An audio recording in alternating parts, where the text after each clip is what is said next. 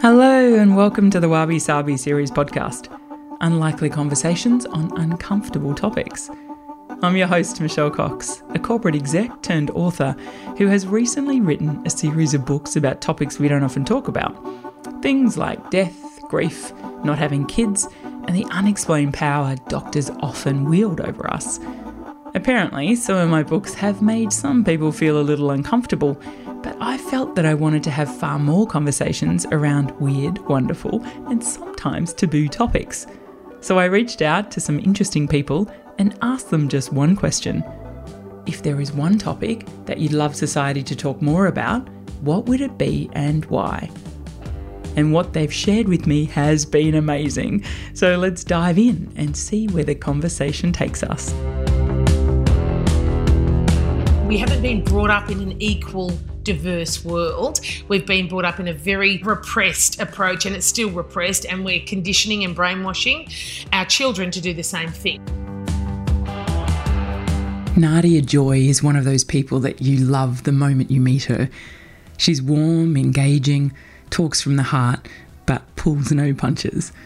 Nadia is the founder of transformational leadership company NadiaJoy.com, a company that teaches leaders and founders to lead from the inside, authentically, and to find a way of leading that brings out the best in them and their teams. She helps leaders gain a deep understanding of why they do what they do, become self-aware of their impact, and to take ownership. Her work is deeply transformational. A self-professed love teacher, Nadia is also building a community of women through her new venture, Rainbow Fire Love Queen, whose mission it is to teach women how to love themselves from the inside out, just as they are. So very wabi-sabi. I love it. Nadia is such a divine human to be around, and I'm super excited to sit down with her. Nadia, welcome to the podcast.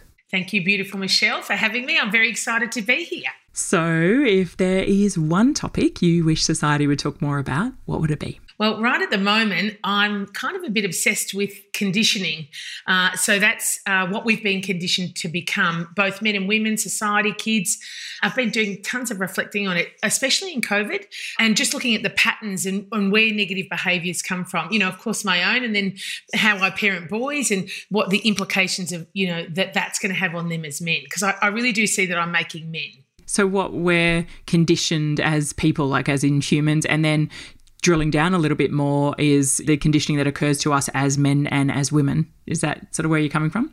I was really exploring my young son. He's 6 and he's a very passionate, charismatic little fella. And he's talking about marriage already. He said there's some girls that keep prep mum, you know, pre-lockdown, you know, they want to marry me. And I was just really, I'm like, oh gosh, why? Why is this happening at 6? And then I was like, well, of course, this is all you do when you're a girl is you're raised and conditioned to one day, if you're lucky enough, somebody will choose to marry you and, you know, you'll have kids and then you'll live happily ever after.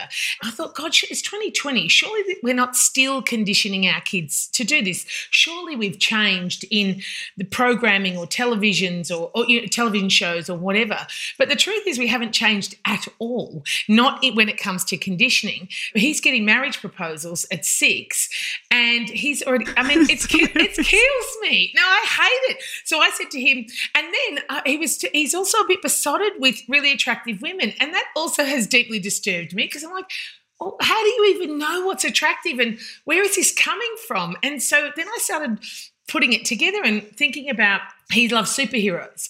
Yeah, because I guess you'd question whether, you know, is it you? Are you doing something to, you know, promote that? Or, yeah, interesting. And definitely not. So, well, I don't think I am, but definitely not. No, well, that's not your style. I know you well enough to know that's not, but you would question yourself, right? But lots of things. And I'll give you so many examples. And I was watching Batman and, of course, I was looking at the sirens in all the hero movies. Tight suits, all busty, all sexy, and then the superhero becomes like disorientated when the woman walks in and the man's got no power. And I'm thinking, oh my God, you've already picked this up in what? You started watching this at 4, maybe 5, some of these shows. And in 1 or 2 years, you've decided that beautiful is better and you now know what it looks like. You can see it. You're having a physical response to it. So I'm like, I'm doing an intervention. So I said to him, all right, we're going to sit down and we're going to talk about women and men and dating and love. He's 6, my other son's 10. Poor kids, really. I love it. We're sitting down, we're having an intervention. No, because I do an intervention all the time. My kids know, right? And even my friends' kids know because I do an intervention on their kids. And all my friends talk about, they go, we love your interventions. Nadia, go, tell our kids off, do it. So because I start doing these ones, and I'm in. And I said to him, we fall in love with minds and hearts, not faces or bodies. And I said, so observe your physical responses. And my 10-year-old's like going, yeah, Nicholas, we're deep. We look inside people. I'm like, yeah, good egg. You're good. You're 10. Good answer. That's good. And my other son's like, what? And my 6-year-old has got like, nah, no chance, nothing. But I thought, geez, I'm going to have some work to do here. Certainly not what I demonstrate. It's not what their dad demonstrates. We're not together, but we talk about love. We talk about same-sex marriage. We talk about inclusion. We talk about transgender. I watch Queer Eye with my eldest son. I'm trying to be as inclusive and diverse as I can, but I can't match superheroes and I can't match TV and I can't match these movies that still portray the impact that a beautiful woman has on a man, and it deeply disturbs me. I'm deeply disturbed by it. So then I start looking at all my friendships and men in my life and what they do and what their response is to a beautiful woman. I still know lots of men who also can't concentrate when they see what they perceive as a beautiful woman. And then I look at lots of women who I think are progressive and modern, with low self-esteems, who are hustling for love in all the wrong places, thinking that the success equals relationship love, and unless I've got one, I'm not successful and I'm not happy. And then they use sexuality, to go and get that love and approval. I'm thinking, why can we not evolve from this? Like, what is at the root cause of this? Like, what's driving this and what's stopping us from evolving? So I'm on a quest and a campaign at the moment. If you have a topic burning inside you that you'd love to talk more about and have a conversation with me, I'd love to hear from you. So drop me a line at hello@wabisabiseries.com. Let's head back to the chat. How can we change that though? What can we do to make a difference there? I think it starts with how we raise our kids. And I'll use another example. I was at a girlfriend's house. She has a son. And the three of us, we'd all had lunch, and then the kids got up and walked away. And she's like, that's all right, I'll clean the dishes. I said, yeah, no thanks. Boys, my boys, you come back and clean your own dishes. And in fact, you can do the grown-ups. We're at somebody else's house. You can be respectful. And she looked at me. I said, I'm raising men. What message are you sending to your men? Now, I wasn't judging her. Raise your kids how you see fit. But don't think that you can serve your son or daughter for 20 years and they're going to be independent, or they're going to not think that women serve me when I get up. It's the same thing. So I really do feel that all transformation and systemic change starts within the family. Same as Black Lives Matter and diversity. You have to show your kids, I'm a white privileged female, there's not a lot of black people in my life. And I'm like, oh God, I've got to get more racial diversity. Like, how do I meet more diverse people? Like, that really bothered me, that movement. I was sitting there thinking, geez, I got slapped in the face because I'm not racist at all, but I'm certainly not part of the solution. And I had to have a big wake-up call and, start and talking about this with my kids. And I'm learning, just starting to devour that information and really try and teach my kids about that. So I feel like it's the same thing. It starts at home, and you have to change the way you do everything.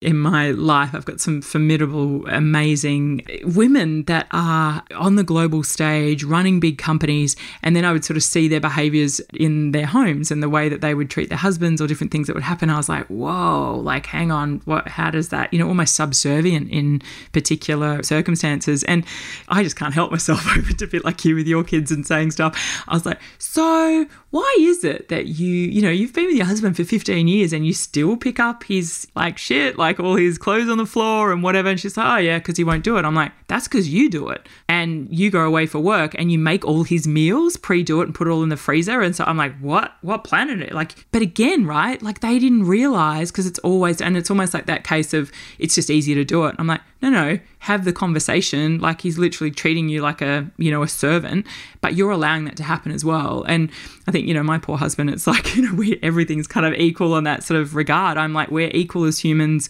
He probably now does more cooking than I do and cleaning and stuff because of the amount that I've always sort of traveled with work and whatever.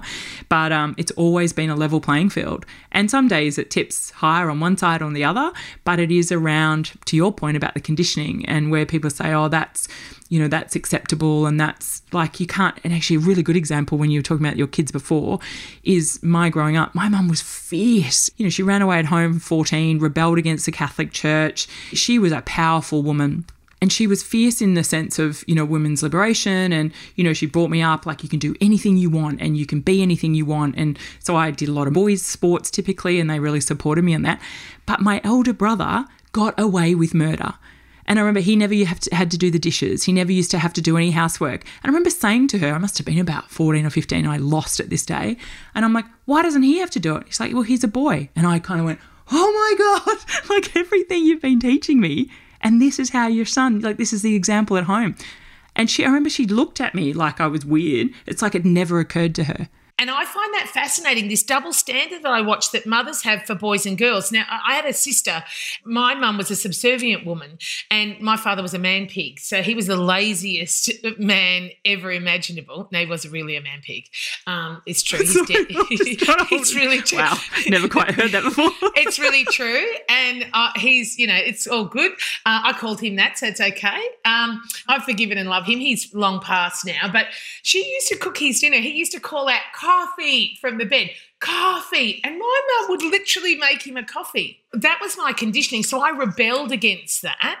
So I am not being that woman and I'm not going to do that. And I certainly didn't, because I just can't stand it. But I can't stand when I watch people in relationships. You really, I watch so many women lose themselves. They become their mother and they judge their mother and they become this servant to a man, and men take that role on because they've watched their father do it and his father and every man that they know. And it's very rare to hear a couple like you, like still in 2020, like you are rare. Yeah, I think so. And interesting because a lot of people come around and they cannot believe that my husband, like he's like a gourmet cook now. He makes the most amazing meals. But why is that incredible? Like why is that? Well, I know. They can't, like, I agree with you. Saying that triggers me. I'm like, hang on, why have we made that normal? So I say to my kids, I'm not your butler. I'm not your butler. We do all of this. So from a very young age, they were independent. They help cook breakfast. They make their own lunches. They help with dinner. They do washing. So my other son did, if they don't take their clothes off the right way, they have to do the washing. So he did, I went to the basket and there were clothes there. So I said, all right, come on. And so I literally made him do all the whole family's washing, everything in the right way, spray it. And he's like, wow. I said, you do that again. Everybody's washing for a week. That's washed, dried, fold up, put away. He goes, Mum, that's harsh. I said, no, that's right. You'll thank me when you're 30. That's reality. That's life, babe. But you know what else it does? It makes boys, the other thing I think mothers do too is they do all the nurturing and because I work with a lot of men and I notice lots of patterns and tendencies with men. So they don't know how to be alone. They don't know how to do the nurturing and the soft skills that women do so well. And so they don't know how to care for them. And that's because they've gone from the mother did all the loving, nurturing and caring and they didn't have to do it themselves, where girls typically want to take on their own role themselves. They don't want their mother looking after them once they're, teenagers. So, well, I certainly didn't and my sister certainly didn't. So I teach my boys how to self-soothe as well, like emotionally. So when they're hurt, I give them what they need very shortly and then I go, now, what do you want? And my little son will say, I want my blanket. I said, well, how about you go get your blanket? And then I make him get a blanket and a teddy and sit where he wants and hold his arm or soothe himself so that I'm just trying to find ways so that they learn all these skills that men tend to replace or need a woman to do, because that also sets up the role. I want to be in a relationship with you. I won't self-care. I won't look after myself. I don't know how to do anything because my mother did it for me. And now whether you know it or not, or whether you like it or not, I'm going to expect you to do that. And we're probably going to fight about it tomorrow wake up and, 5 years later and you're yelling at me because I'm not doing the washing or the cleaning or I'm not looking after myself and you're doing it all, which is the women I've coached. Many, many, many women are like, oh, my God, what is he, a child? Yes, not because he is a child, but because no one's shown him. And he hasn't done anything different. Yeah. And you don't have to fight them. You just don't do it. You just literally don't do it. You have to take action and stop doing and being everything for that person, And I think it's an interesting time, obviously, at the moment with, so many people at home, in unusual circumstances, like at home 24/7 all the time. And, I think that I was talking about this recently around the statistics saying actually the, career women that are actually working from home, doing the homeschooling and actually have gone backwards a number of years because of they're doing all the domestic work as well as holding their full-time job and homeschooling, and their husbands or partners or are not picking up the slack as well. So it's been really fascinating to see. So, but I think your point about, it starts at home and it starts, with our kids and stuff is a really good one. The other interesting thing for me is I've always kind of questioned around that, a lot of people do something for others, especially early on in a relationship, because it comes out of love. It's like, well, I want to do your washing for you. I want to make all your meals for you because, we're in the honeymoon phase and we've just, got together and I want to spoil you and I want to show you how much I love you. And conversations I've had with girlfriends over the years, it's like, well, you're kind of setting, you're making your own rod for your back, right? Because like your partner doesn't know any different. It doesn't matter if it's a male, female, like a lot of, my girlfriends they have a female partner and they've got one that's actually probably a little bit more lazy than the other. And they're like, well, my partner, she doesn't do anything and I do all the stuff. And I'm like, yeah, well, you've probably set those boundaries up. And so, we'll set the scene for that. It's actually time to sit down and go, how do you want to live like that together? And so again, an example for me, as you say, with my husband and I, we might be unusual. One thing is he's 20 years older than me. So when we first got together, his first wife, she was a stay-at-home mum. So he was preconditioned. So if you're going to talk about anyone learning anything else, I was like, yeah, that's not going to happen, mate. Like, I travel a lot. If you don't learn how to cook, because he couldn't really cook when I first met him, because she commandeered the kitchen, and that was her domain, and she was an amazing cook apparently. So, but I said to him, I travel, I'm away 3 days a week. If you don't learn how to cook, you're going to starve. Fundamentally for me though, it comes back to respect. And I always bring it back to that. It's actually the respect that you and I have for each other as equal humans is that I would love to cook you dinner and do it for you, and hopefully you appreciate it. But equally, I expect you to do that back for me. Not everyone can cook, but we all can learn. I totally agree. And, I challenge you just on one thing. I think that why people don't do it is not because of love. I think it's because they're hustling for love. I'm going to overinvest in you to start to prove to you, hustling for love in all the wrong ways, I call it. It's outsourcing. Because if you have true love and it's unconditional, then it shouldn't be based upon, I love her because she cooks, or I love her because she's cleaning up after me. And if you are cleaning and cooking to get his love and approval, it's not true love anyway. You're setting up a false premise. Yeah, definitely some people do that. But equally, I think I actually really enjoy doing that. What I mean, though, the start of a relationship, you sort of do a lot more for each other than you do later on. We've been together nearly 20 years, but we still have that huge respect, I made dinner for Dennis last night, I think, and he was just like, this is beautiful, thank you so much. And then equally, it's lovely. Like, I'd do it for him. What I was meaning was at the new start, when you overgive, at the start of a relationship, when you overgive, I think that can be done for the wrong reasons. A lot of the drivers and a lot of the people I've worked with, they're trying to be their shiny, bright, keepable selves. Obviously, once you're in a relationship, equality and respect is give and take. And I love cooking for people. I love also cooking for my kids. Like, it's not like I'm going to cook my breakfast and not yours. No, not like a chore at all. But like you said before earlier, if you set that pattern up, you'll never break it. And then what I watch women do is they do everything for their husbands and then 10 years later resent the hell out of them. Yeah. And then they blame them. And I'm like, hang on, have you actually looked at the fact that you've kind of done this as well? And that's where I've had conversations with girlfriends over the years going, wow, I'm sorry to say, but you are like subservient to your husband. And they're like, what? And I'm like, let me just give you a few examples. I'm like, I see you on the global stage as a CEO of this company and you are fucking amazing. Like, you are a rock star. And then I come and stay with you in your house and this is what happens. And they're like, well, I just want to keep the peace or whatever. I'm like, nah, it just doesn't wash. Like I said, I just think you've got a blind eye to it and you don't even realize what's kind of going on. And I'm not going to tell you how to live your life and, run your marriage, but you complain about that. You're kind of adding to the problem, right? I really agree. And I really agree that most women actually think it's their job and their duty still in 2020 to be this role, to be sexy and attractive, to get a man. At first, when I was looking at, men and women and sirens and superheroes, I was sort of a bit resentful of the men. And then I had to remember that they've been conditioned that that's what self-esteem looks like too, that self-esteem for them is a beautiful woman. I really do think, like you said, it's shocking to see. And I'm surrounded by successful career women as well, and they're often the worst. One of the things I wanted to ask, so we talked about the conditioning element. What can people do? So how can we be better at this? One, as you say, in terms of helping your children, helping at home. And then if you are in a relationship where the balance is a little bit skewed, and my kind of take on this is it's actually very difficult to change things overnight. There might be a bit of a staged approach, but I'm curious on your view of that as well, and how we can help people that are listening to us recognising, going, oh, that's kind of my life.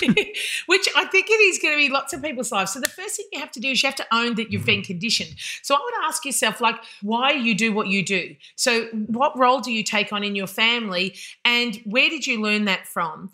I do all the cooking, all the cleaning. I'm doing all the shopping, all the finances. I manage the meals, but I'm really controlling and dominating as well. So you have to just list all the things. You have to be honest, because before you approach your kids or your partner, you have to be prepared to let go. When you're going to break patterns and conditioning, when you're going to get your children to start learning how to be independent, and your husband, so to speak, then it's not going to be done to your standard. My ex-husband, for example, he used to have to make his bed every morning, but then his mother would go in and remake it. So he stopped making it, and he's never made his bed since. Interesting example. Yeah. Or picking on them, like if they've done, the laundry and it's not right, or whatever, if they've done, the shopping and they've missed stuff. It's just kind of a gentle reminder. And yeah, it's not baby feeding, but there's, as I say, it's not going to change overnight. So I think that's a really good point of you have to let go the perfectionism as well. Yeah, you do. And women have such high expectations and standards, and we compete off each other. Remember, that's what women do. Men don't care about how the house looks. They care about how successful they are. That's what men tend to do. But women are all about, clean, organised, home-cooked meals, natural, all of that stuff. So you're going to have to let go of all of that. But first of all, you are going to have to face that you've been programmed and that this is not your natural inheritance. And if we started again and we were born and it was equal, we'd be very different human beings right now. We haven't been brought up in an equal, diverse world. We've been brought up in a very repressed approach, and it's still repressed, and we're conditioning and brainwashing our children to do the same thing. So you have to face that. It's just the truth, whether you like it or not. And then once you've got your head around that and you can own it, then you have to say, okay, this is what I think's fair. And I would take the jobs that you love rather than you hate. I would try and work out, I love cooking. I'm happy to do the washing. And I would literally divvy the chores up between children and adults, and it would just become a family roster. I recognised that years ago. My husband loves doing supermarket shopping. And I remember he announced that a long time ago, and I was like, what? Like, I couldn't think of anything worse. So then I'm like, well, what is it? What's the job that you hate? And he goes, I hate cleaning the bathroom. I'm like, good. So we did a trade-off. And you know what most couples fight over is this stuff. That's what they fight over. Yeah, I agree. And it's petty, isn't it? It's ridiculous. And it breaks a couple down. And of course, now in COVID, it's going to be brutal. The housework's so much worse, because you've got everyone's at home, and women love to have it done and sorted. And I am making generalizations, but they're based upon programming and conditioning and the work in which I'm doing and I've done. So I would also start having conversations where we start correcting, what a child's perception of marriage equals. Like I would start breaking those down and talking about them and having harsh and honest conversations, whether it be about movies and sirens or supermodels, or we just need to break down, look at where you've been conditioned. Like, is your body image conditioned? Who taught you that that's what's ideal? And what's sad is that really, we are really all, quite a lot of us, until we've faced it, acknowledged a part of ourselves, we have been programmed. And our kids get programmed through the televisions they watch and through the television shows they watch, and the examples from other children who are being programmed and conditioned as well. So it's everywhere. A beautiful thing you said before was around, instead of, teaching your children, especially two sons, that, these are jobs, and this is a woman's job and this is a man's job, you actually talked about teaching them to be independent. And I think, if we are kind of helping our children children, to become more independent and just learning life skills, right? And that comes in lots of different forms, and it's a beautiful way to approach it. I think independence equals self-esteem. So, the people I've worked with, the more they know how to do, the more confident they are. So that's one of the reasons I want my boys to know how to do washing and cooking and cleaning and gardening. And one, I don't want them to see me be this relentless, tireless worker and that I just serve them and sit on the couch. And it's funny, when I take them to my mum's house, they're awful because she just runs after them with food and anything they want they can have. I thought, oh, Mum, baby man pigs. I said, I am not raising baby man pigs. Do not do it. Get back to the table, finish your dinner. Because if they don't finish it, she'll just go and take it to them and they can finish it on the lap watching TV. I'm like, we don't have food at the front of the TV, Mum. We sit at the table. The boys do the dishes. They clean up the placemats. We sweep the floor. That's how we do it. So I really think that the most important part about reprogramming yourself is face the truth and see where you're conditioned. Write it down. Second of all, start talking about it and start teaching your kids how to become independent and let go, and then do a chore tally just on that, and then you start watching the world around you. You will die. Yeah, you have new eyes to it. It's beautiful. So Nadia, with your work with Rainbow Fire Love Queen, it's a beautiful name for your new business and creation and development. Can you talk to me a little bit about, this is obviously the work that you're doing with people, just expand a little bit on that for us to kind of bring this full circle? Yeah, sure. So I do two things. I do transformational leadership work with founders in startups and, senior leadership teams. That's my client work. But then I felt like I was missing out or wasn't sharing enough of what I've known and learned from 26 years actually of personal growth and development. And so I started a community called Rainbow Fire Love Queen, and I didn't name it. So there's a great story to that name. That's another time. And it's really to teach women how to love themselves from the inside out, because I realised that self-love is at the root cause of most suffering from my 27 years of experience, and that when you love yourself, it's a bit like loving your imperfect self. When we can love our imperfect selves, then we can let go of a lot of suffering and a lot of self-doubt and a lot of anguish and comparison. When you go, I am who I am, this is it. And so, and again, we don't know how to love ourselves. We know how we have conditional self-love, which is based upon if I'm this weight and I look like this and I do this and I mother like this or I parent like that, then I can love myself. And I realise it's such a flaw in humanity, let alone women, that I wanted to do something about it. So it's fairly new. It's a fairly new project right now, but it's beautiful. And I'm building this beautiful little tribe of women who just deeply want to learn self-acceptance and self-love. And it's not fuzzy and warm. It's really hard to love your messy self. It's much easier to love your perfect self. Don't we know it? Why do you think I created the Wabi Sabi series? I created a business around reminding me daily to embrace my own imperfection, because it's taken me a lot over the years to do that. And I think that's true mastery. I think what we don't understand is that none of us are perfect and we're not meant to be. And it's not what life's about. It's about experience and joy and love and pleasure and grief and sadness and sorrow. And it's all of them. Like, you're vulnerable when you fall in love, but you're vulnerable when you express your feelings or a truth in a meeting. This idea that we want perfect lives and perfect selves and perfect bodies and perfect wealth is just nonsense. It's a pipe dream. We all die. We're messy. We bleed. We die. We suffer, we love, we fight.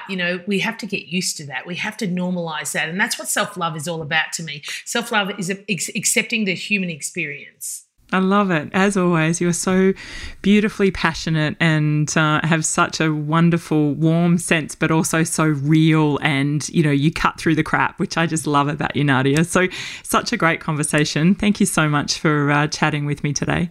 Thank you. It's been absolutely great. Any chance to spread the love, you've got me, especially when it's about imperfection. Thank you for having me. It's been an absolute privilege. If you'd like to learn more about today's guest, you'll find all the show notes and interesting links on our website, wabisabiseries.com. If you'd like to hear more unexpected conversations, please subscribe to the series, follow us on our socials, or grab one of my books. And if you're in a generous mood, I'd love you to share the episode, or maybe even rate, review, and comment on the series. It really does make a difference. Until next time, be sure to claim your own piece of wabi-sabi and walk proud in your perfect imperfection.